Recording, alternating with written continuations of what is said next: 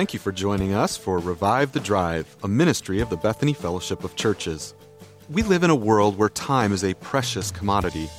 One of the avenues for reviving our souls is the necessary commute to and from the many places our schedules take us. As the wheels of the car begin to turn, join our panel and set the wheels of your mind in motion as you consider the significance and impact of theology on everyday life. Let's listen in as our pastors talk theology. Welcome to Revive the Drive. I'm Art Georges. I'm joined in the studio by Rich Burkle and Daniel Bennett, and we are on the topic of marriage and family. And in this session, we would like to discuss what the relationship, a healthy relationship, looks like with the family and the local church. Guys, what should, biblically speaking, what should the relationship and the commitment of the family look like to the local church, and where would we find that in Scripture? Well, I think as we look at how Scripture describes the church, we see that the imagery of the church is often as an enlarged family. We understand the word the family of God, and so the model that we have for the church is based upon what we see in Scripture regarding the family, and God calls the family, the nuclear family, if you will, to be heavily involved in the church. The church is the means by which God has ordained that ministry takes place, and so the family is called to ministry, and therefore the family is called to ministry through Christ's church.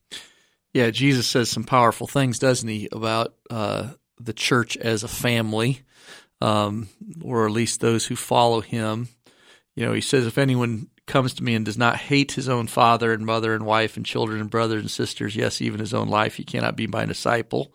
He's again calling us to make him, Jesus, the top priority relationship in our life.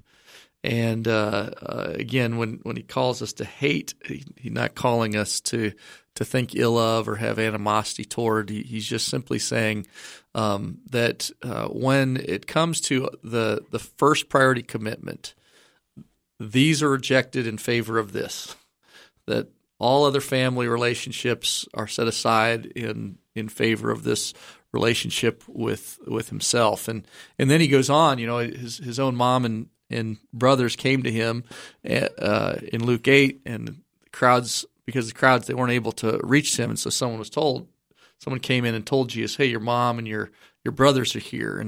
And he answered by saying, my mother and my brothers are those who hear the word of God and do it. And I think these things say something about Jesus' perception of regarding the community which he's creating surrounding himself. He's not demeaning or diminishing the physical, biological family. Those relationships are still intact, and all the commands related to them are still in view. But he is saying this is a family. This is the very center of life for those who follow me. Okay. Now, sometimes we meet Christian families that have a loose relationship to a local church body, and they actually take refuge in their connections to a group like a Christian school and the families and parents that belong to that, and their activities and involvement there seems to trump their commitment and involvement in the local church. How would we counsel a family like that? I think this is one of the biggest struggles the church among conservative, so-called conservative families faces, is a very unbiblical view of what the church is and what the family even is. So I would go so far as to suggest that some people have an idolatrous view of the family. So the family has taken a place in their life that God says is inappropriate. We're called to love our children. We're called to love our spouse, and yet at the same time we're called to bring them into service of the church. And so sometimes as people have this view of their family, it's a view of their family that's unbiblical and even unhistorical. So if I say, my immediate family is my congregation, and I kind of bring in some Bible verses that talk about the family, what I need to understand is even those passages that are talking about familial responsibilities are sometimes referring to broader than just mom, dad, and 2.5 children.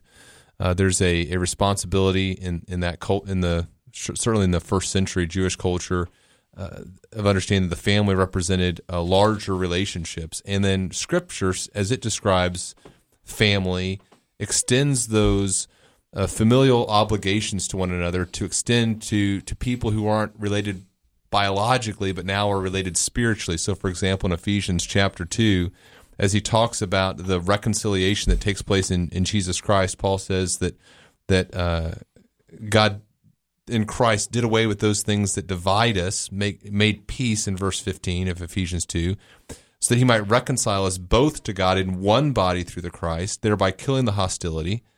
And then verse 18, for through Christ we both have access in one Spirit to the Father. So then you are no longer strangers and aliens, but you are fellow citizens with the saints, and you are members of the household of God. And so if you conduct your little nuclear family in such a way that violates the obligations you have to the members of your family that are part of the household of God, then you've really violated in a significant way what God's intent is for you as a parent. The concern that often drives that is that if I let something else take focus, then my biological family is going to suffer as a result of it. And the truth is that whenever we are walking in obedience to Christ, in obedience to the will of God as expressed and revealed through Scripture, we never need to fear that any other relationship is going to suffer. It's only going to thrive. I'm very thankful that I grew up in a very, very healthy home. My dad was a first-generation Christian. My mom had grown up in a Christian family, and my dad learned a lot about family and right commitments through my mom's family. But first, I never questioned my parents' commitment to our biological family. But second, I never questioned my parents' commitment to the church. Mm-hmm. And sometimes there were times I remember Sunday nights when we had been as children, settling into our home and after an afternoon of having supper together and talking and at 6:00, maybe it was even 5:30 at night, it was the Wonderful World of Disney would come on television, and there were very, very few children's programs at that time, and we didn't have DVDs or video tape recorders, so to watch a children's program was very special. And Tinkerbell would come on the screen, and her magic wand would come over the Magic Kingdom castle, and then my dad would get up and turn off the TV, and time to go to church. And I always wondered, but this would be such a special family time to be able to watch the show together, Well, Rich, I don't understand. Why didn't you just record it? So, right, exactly. Why did you watch it later on the internet? Yes, exactly. So again, it was, and even though we would argue and complain with Dad about how much better it would be for us to stay home and watch this together. Yeah, at the same time, we knew, even in the midst of arguing, that our arguments were going to fall on deaf ears, that wasn't going to be part of who we were as a family. And so there was a preciousness to my dad's consistency and his love for the family, but also his love for the church and how those were never at variance with each other.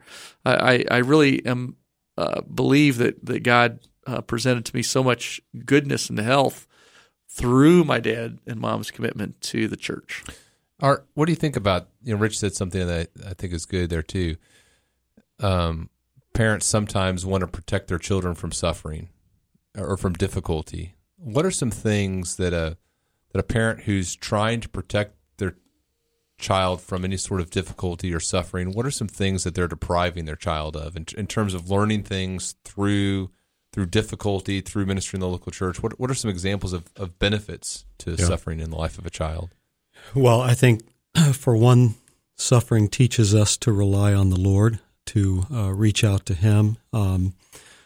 it also avails us of the ability, once we've experienced that suffering and the closeness of God through it, to then turn and minister to others within the local church who are experiencing something similar to perhaps what we've suffered before. And so it opens up being connected and integrated into the local church body helps our children to learn to suffer, to serve and to walk with others through the hardships of life. That's really good. I think sometimes we are tempted to view our children as an end instead of a means. I mean, even our children are a means by which God can be glorified. As we think about in the context of children in the church, sometimes we think the church exists for the children. You know, we need a church that has the right children's program. It's got to have an Awana program with this many leaders, and the Sunday school needs to have this many fun activities for my children to do. But you know, the church doesn't exist for the child. The child exists for the glory of God, and one of the means through which a child can glorify God is service in the church. Mm-hmm.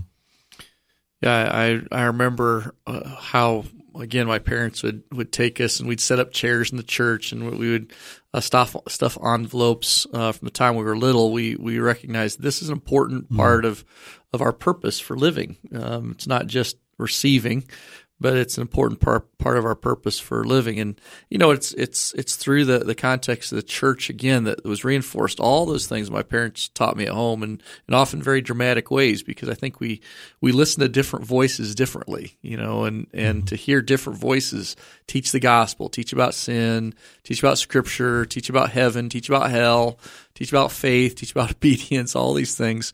It was a great joy to hear so many different voices express the same truth, because we're all looking to the same book. Let's talk about the different voices, because one of the as we think about the family and church, you know, I was a youth pastor at Bethany Baptist Church, and one of the things that some parents were concerned with is that they believed that that they were the ones who were in charge of shepherding their children's spiritual lives, which, you know, that's the premise. We both agree with that, but their application of that premise was that age-segregated environments undermined their ability to shepherd their children, and also put them in situations where they weren't being shepherded well. You're speaking of different voices. Yep. So how does those things? Well, certainly that could happen. You know, to say the potential of having that happen in a church. I'm sure it does happen. For instance, in youth groups, perhaps more than any other, where a church may have a very entertainment view of their ministry. So the whole goal is for children to like being there. In order to accomplish that goal, we're just going to create an entertainment view, and I see very, very little value to a church ministry to teens that has that perspective. So it's possible that could happen. But with that said, I am so thankful for the youth ministry in our church for my children. It's not that I've abdicated teaching them. We teach them and talk with them about Scripture all the time through their growing up years. But oftentimes, I've been so thankful that my children first have had other voices, you know, both lay people as well as those who are hired by the church to teach them the same lessons I was teaching at home, because I knew that my children would listen differently. There would be different illustrations, different applications. There'd be reinforcement, and then there'd be questions coming back. But also to have a peer influence where they were interacting with others their own age who were struggling with the same exact kind of temptations in the same exact settings was so very helpful.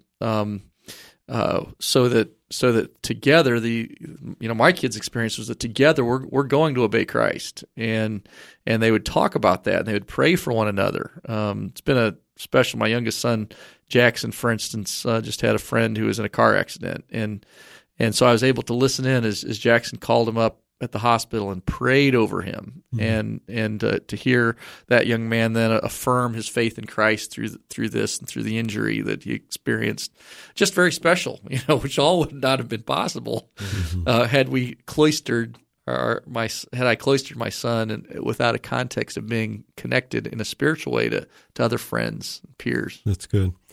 As we've talked about relationships within the family, we've talked about authority structures over the children. How should the family view the authority structure of the local church in their own life? What are some passages that help us to see the importance of the local church and its authority over the families?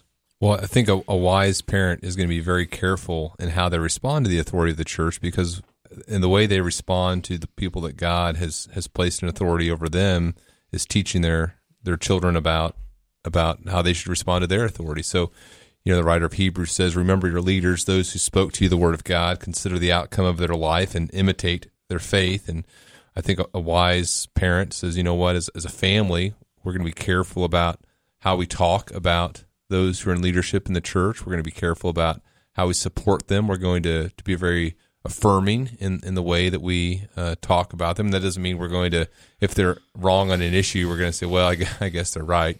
We're going to be biblical. Bereans, Hebrews 13:17, "Obey your leaders and submit to them, for they are keeping watch over your souls as those who will have to give an account.